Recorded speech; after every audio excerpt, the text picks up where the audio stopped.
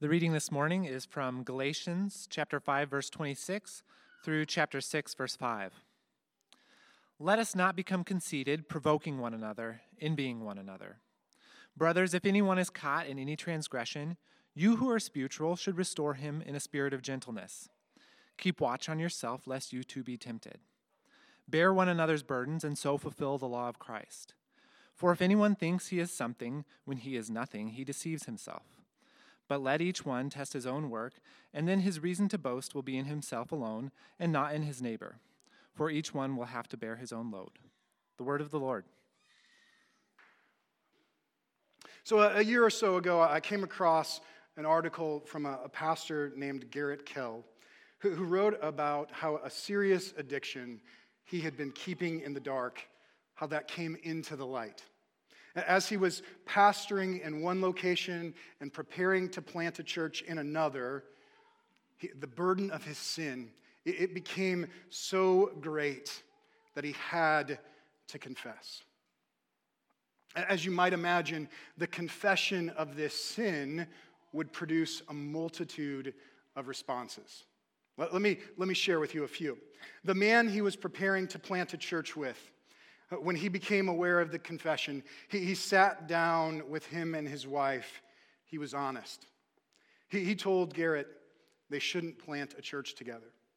And he encouraged him to step away from pastoral ministry for a season. This is how Garrett described the exchange.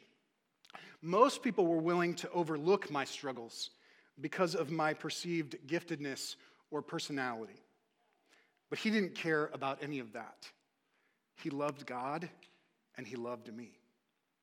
To bring the church into the conversation, as Scripture instructs pastors to do, Garrett and the other elders discussed specifics of his sin at a member-type gathering. Garrett used this language to describe responses he encountered. Some people wept. Some yelled. Some stared with eyes that pierced more deeply than a sword. Some hugged afterward. Some walked away and never spoke to me again.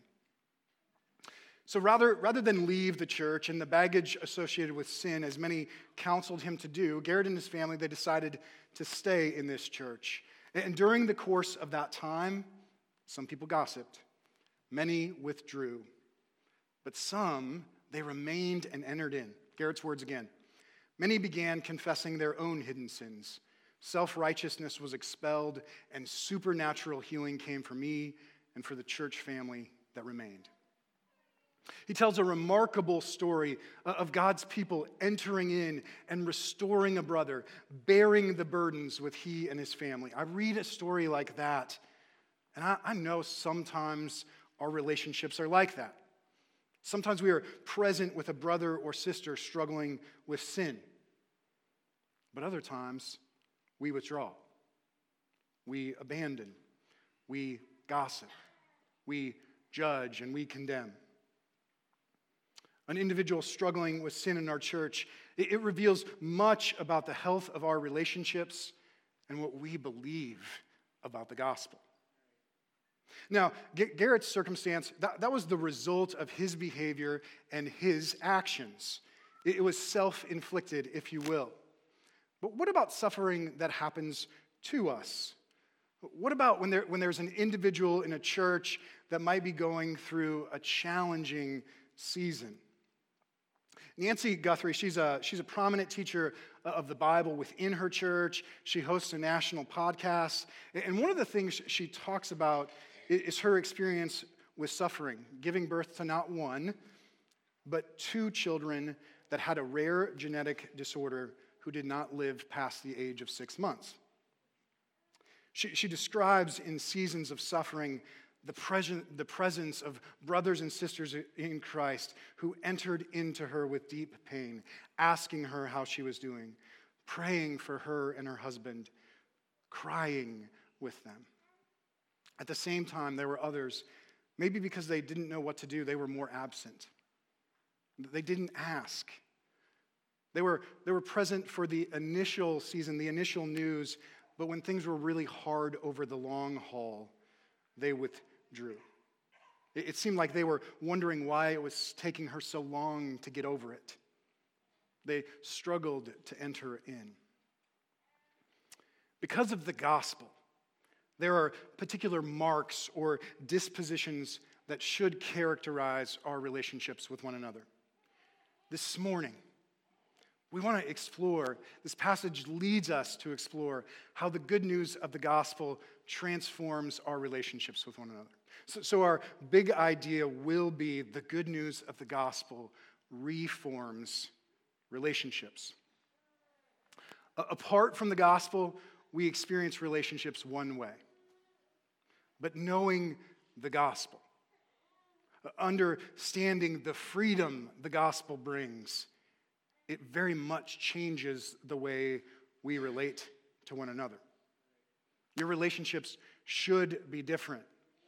What are the marks of those relationships? How are they reformed? So from our passage, we will explore 3 ways the good news of the gospel changes the way we relate to one another. Those ways are less focus on self, greater gospel-centered focus on others, and balanced focus on personal responsibilities.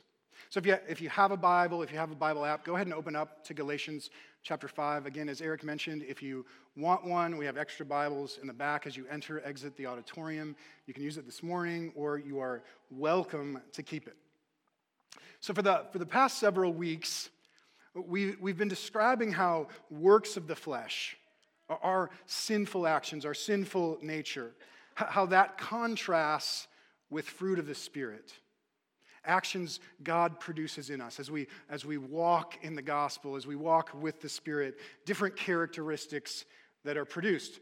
For the purpose of this sermon, I want to remind us of an observation we made a couple weeks ago about works of the flesh.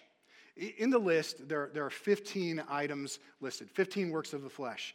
And 8 of the 15, they have something to do with relationships. It's a reminder that our sinful nature, it isn't just a personal thing. It doesn't just affect me. In fact, our sinful nature, it can very much predominantly affect our relationships and how we relate to one another. So let's briefly review that list, and we will highlight the actions having something to do with relationships. Chapter 5, verse 19.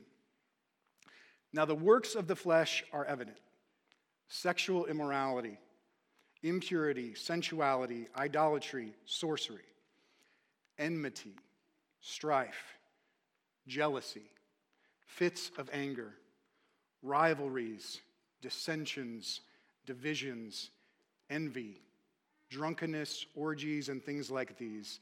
I warn you, as I warned you before, that those who do such things will not inherit the kingdom of God. In our sinful nature, what happens? We believe our achievements, our experiences, our works, those things are what ultimately provides us meaning and purpose and defines our worth. And so this, of course, affects our relationship. Because what we do with relationships is we look to them, we look to our relationships to gain meaning and purpose and worth. We look to others to give us pleasure. We look to others to glorify us with affirmation and praise and pats on the back. We compare ourselves with others in hopes we're doing well, and so we can feel good about ourselves. But of course, sometimes when we're feeling poorly about ourselves, or when we're doing poorly and we perceive others are doing well, then we can feel insecure or anxious, or we can be filled with shame. Apart from the gospel, when our relationships are not rooted in the good news of the gospel, they suffer. We experience enmity and strife and jealousy and fits of anger and rivalries and dissensions and divisions and envy. Our relationships are characterized by sin and dysfunction. But the good news of the gospel reforms relationships. One way Paul says Christians approach relationships differently is verse 26. Let us not become conceited, provoking one another, envying one another. So the first way Paul tells us our relationships are reformed or different is we have less focus on self.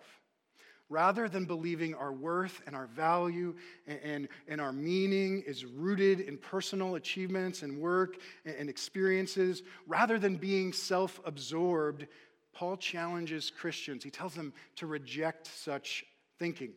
Don't be conceited. On the one hand, don't think so highly of yourself that you provoke one another.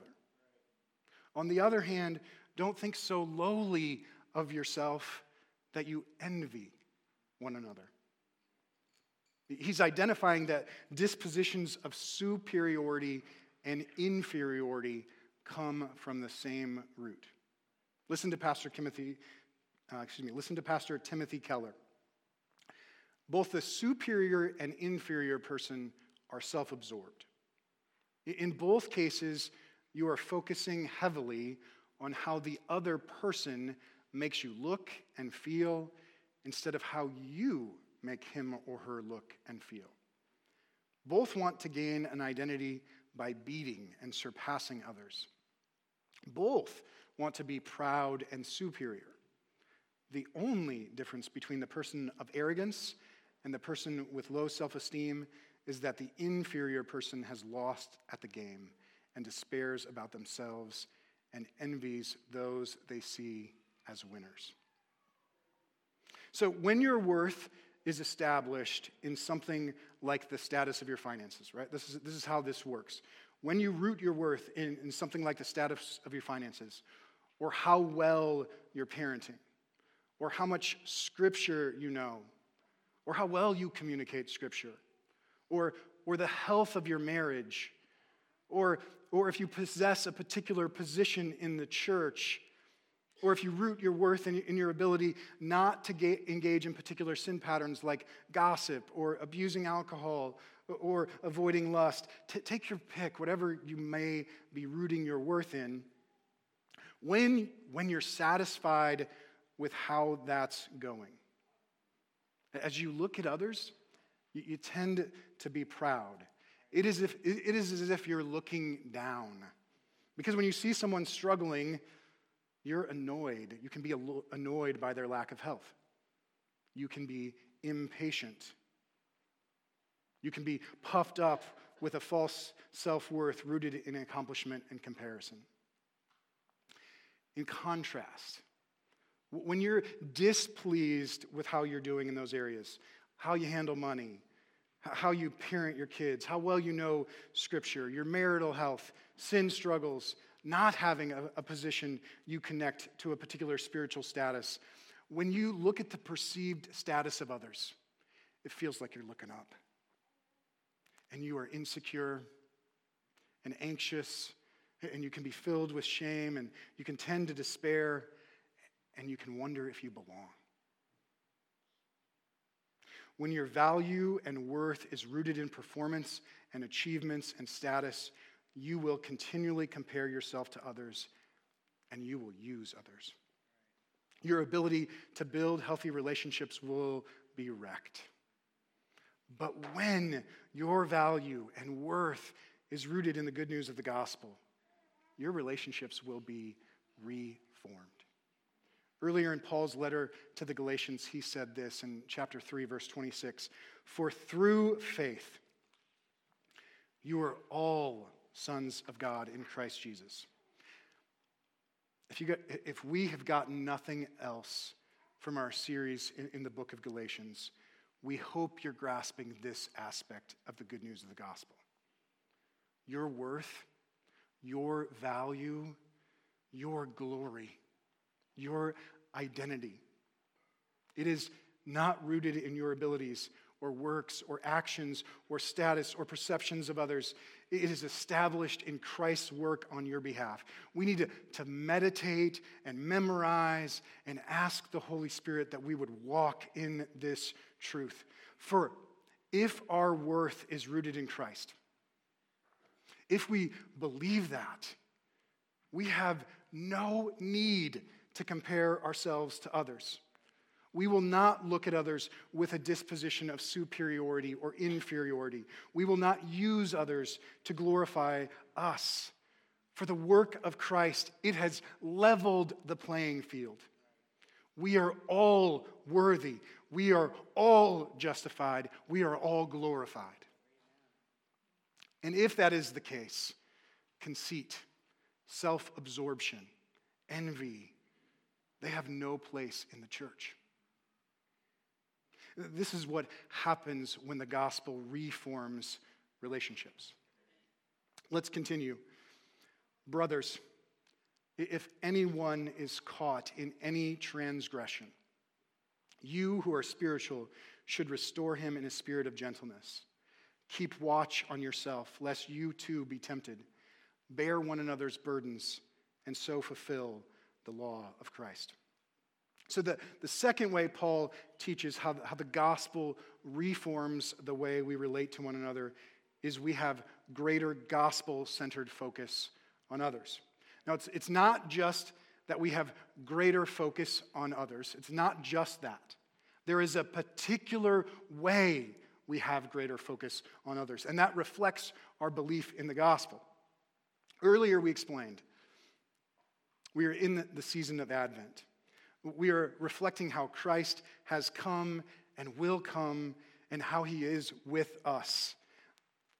The last song we sang, Eric explained, O come, Emmanuel. That name Emmanuel, it means God with us. God is with us in our trials. God bears our sin and our shame. The good news of the gospel is Jesus is with us. Jesus is present. He does not abandon us. He does not withdraw from us. He does not condemn us, but he is with us. He is with us to restore what was broken, and he is with us to bear our burdens and our shame and our pain and our guilt and our suffering. So specifically, Paul says, when individuals in a Christian community struggle with sin, if anyone is caught in any transgression, you who are spiritual should restore him in a spirit of gentleness. So in a manner of sorts, he is widening the scope of situations you enter into or be with others as they struggle with sin. Anyone. Not just people you're comfortable talking to. Not just people who you think you should approach. This can also be people you look up to who are in positions of spiritual leadership, and because of their gifting and abilities and personality, you tend to overlook their struggles with sin. Listen, your gospel community leader, the deacons of this church, the pastors of this church, they are not above you approaching them about their struggles with sin. Anyone. In addition to anyone, any transgression. It's not just transgressions you believe people should be restored from.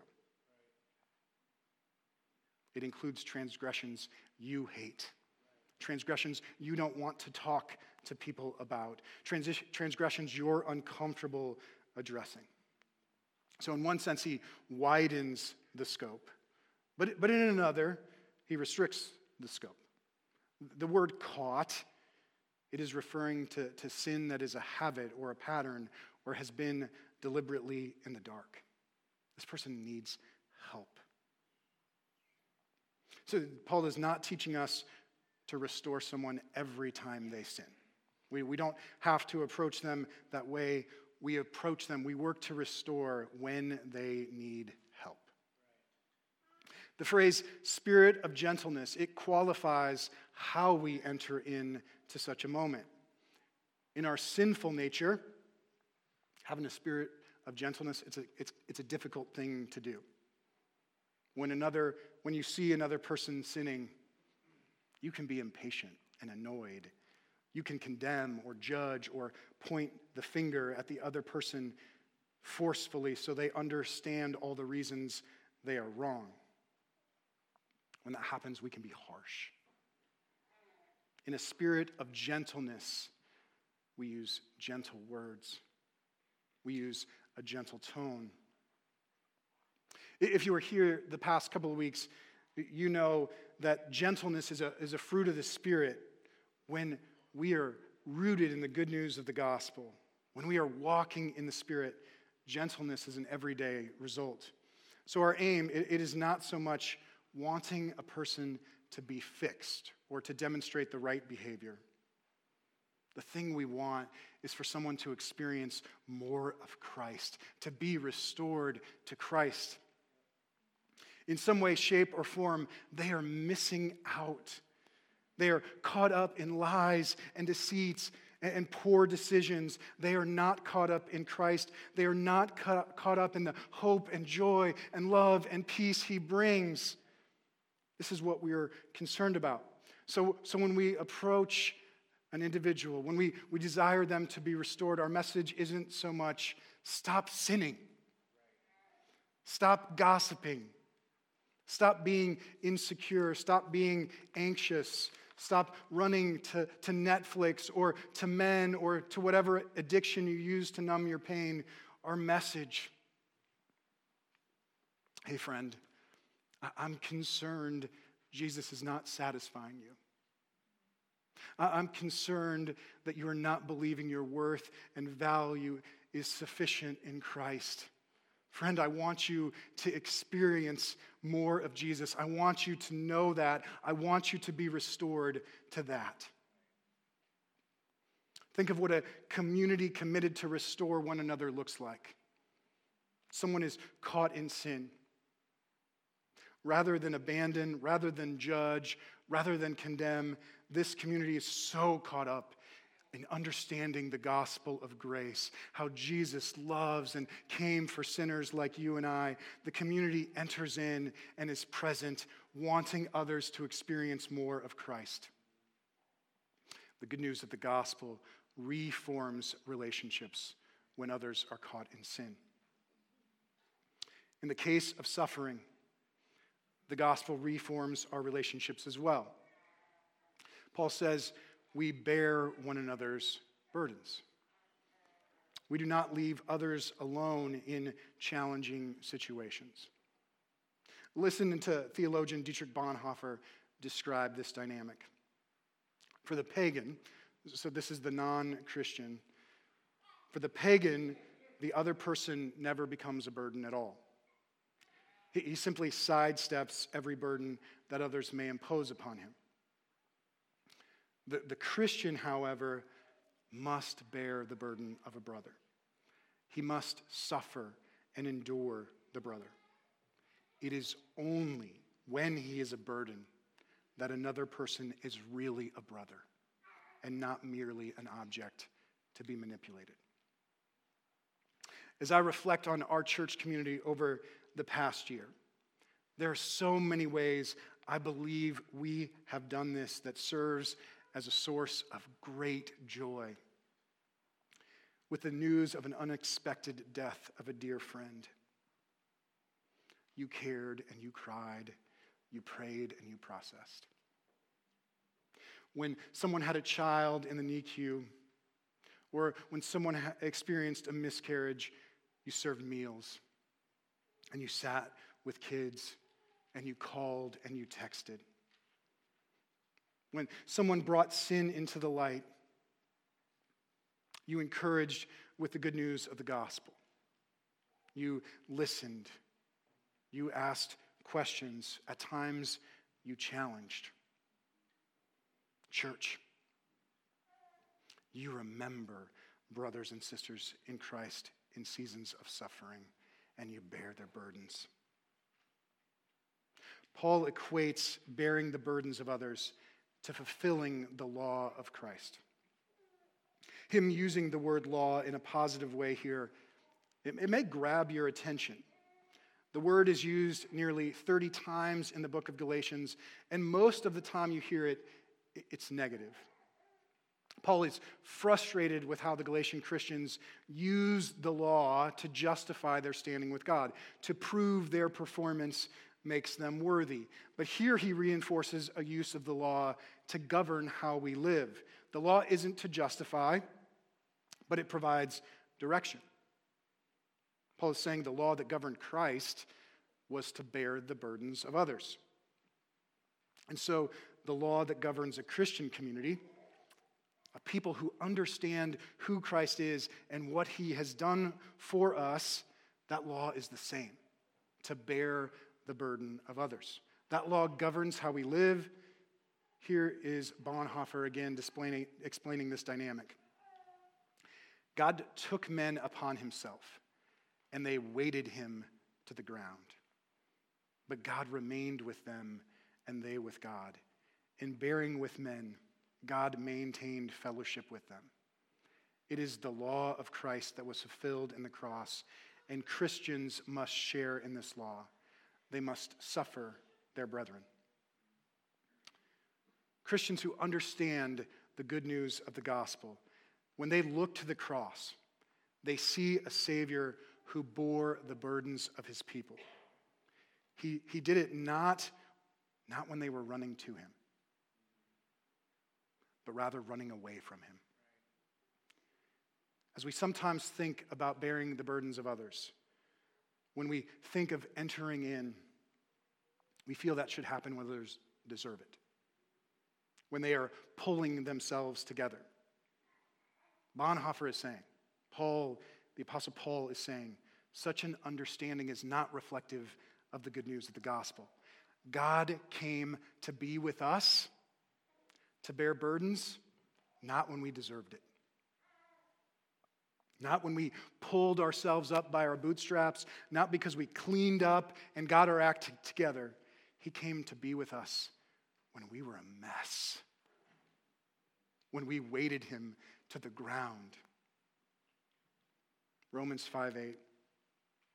But God shows his love for us in that while we were still sinners, Christ died for us. The law of Christ is not to bear the burden of clean people who are put together, who have come to their senses and asked for help, but to walk side by side with messy people. Only when people are messy are they truly a burden. We be with others, restoring someone caught in any transgression, bearing the burden with others, not because it is easy to do, but because of what Jesus has done for us. Such an understanding means we do not dismiss others that are not easy. When others are burdens, when others are caught in sin, we enter in, we pursue, we initiate, so that others may experience more of who Christ is. The good news of the gospel reforms relationships. Now, before we conclude, I want to briefly address a couple thoughts you may be thinking about entering in. As we think about the path to restore the brother, to bear the burden of others, to be present, to be brothers and sisters in Christ who bear burdens, as we think about what that path will take of us, we can choose not to walk that path for a number of reasons. Let me give you a couple.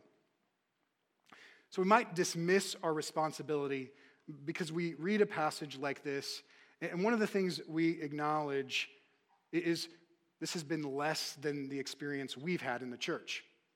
Maybe you feel like you have not had others care for you in this way. When sin was exposed, others distanced themselves and did not enter in. When there was a season of suffering, others failed to bear the burden. On the one hand, I'm sorry. Those kind of things should not happen within the context of a church.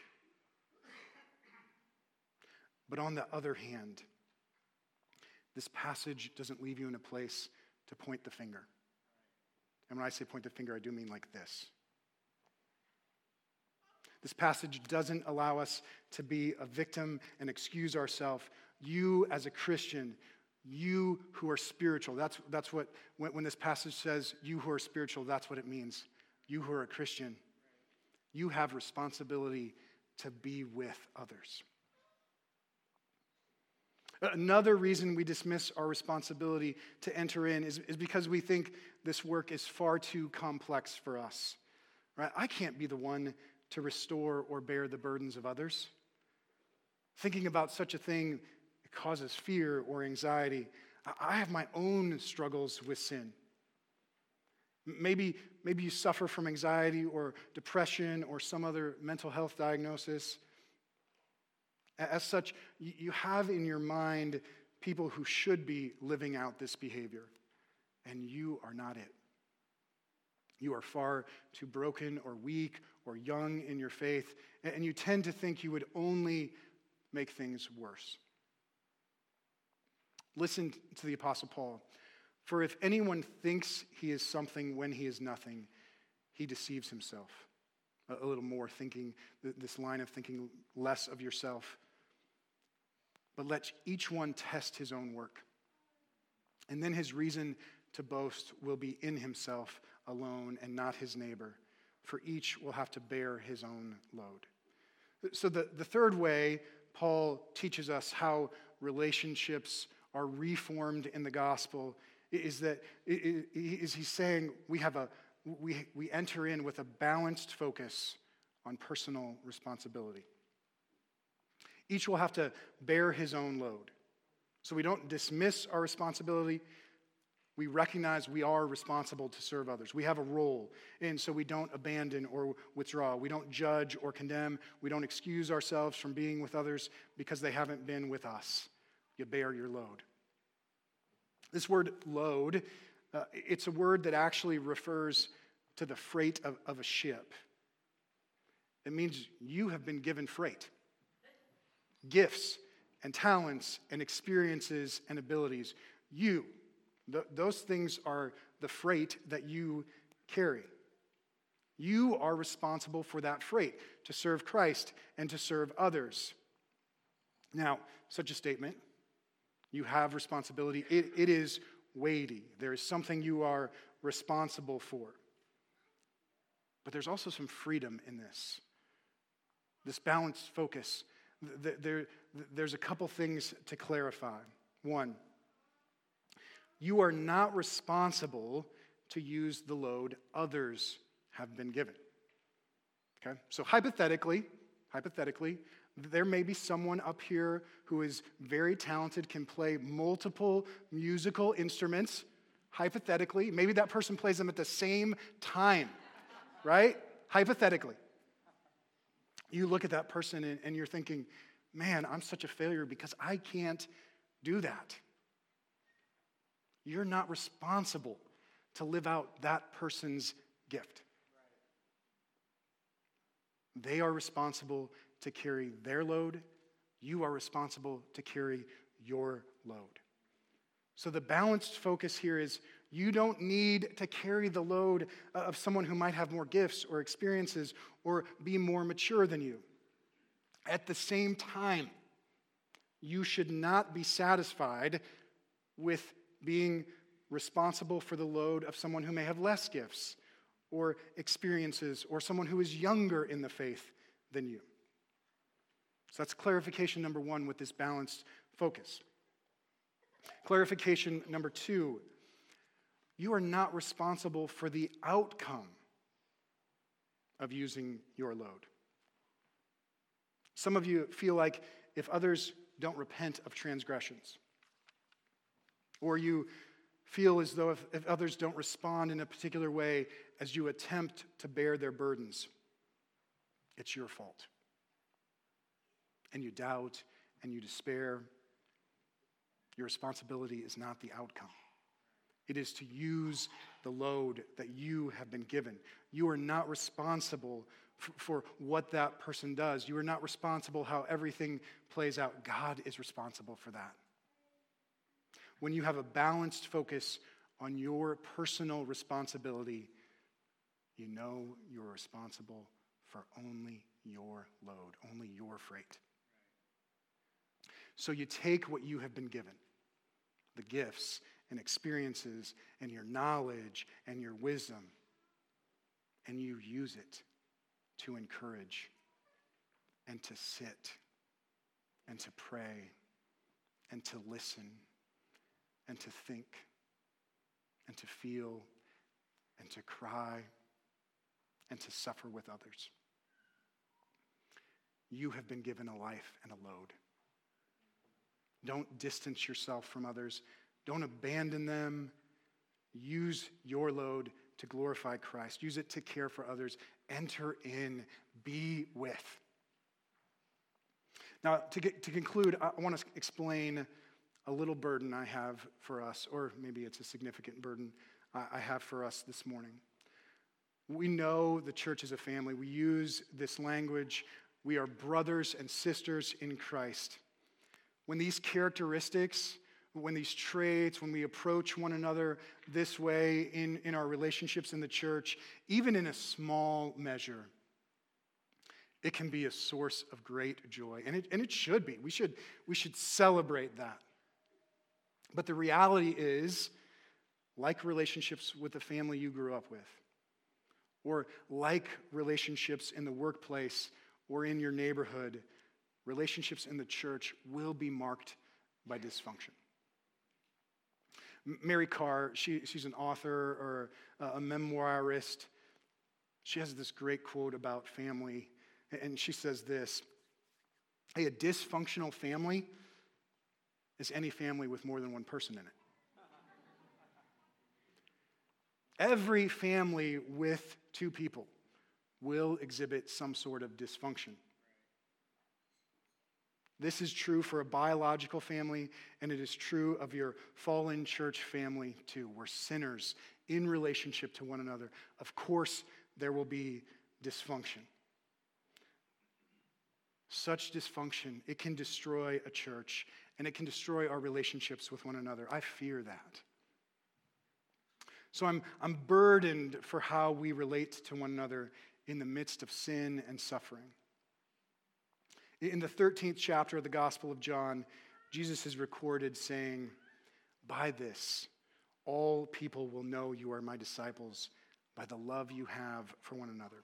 So how we relate to one another, how we engage in relationships, it testifies to our belief in Christ and our belief in the good news of the gospel.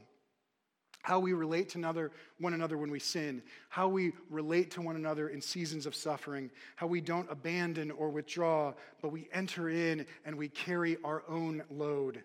I'm burdened for that. I'm burdened that others outside the church would see that. Because we know what Christ has done for us. Because we know the freedom we have in the gospel. Relationships are reformed. Let's long for that, and let's pray to that end this morning.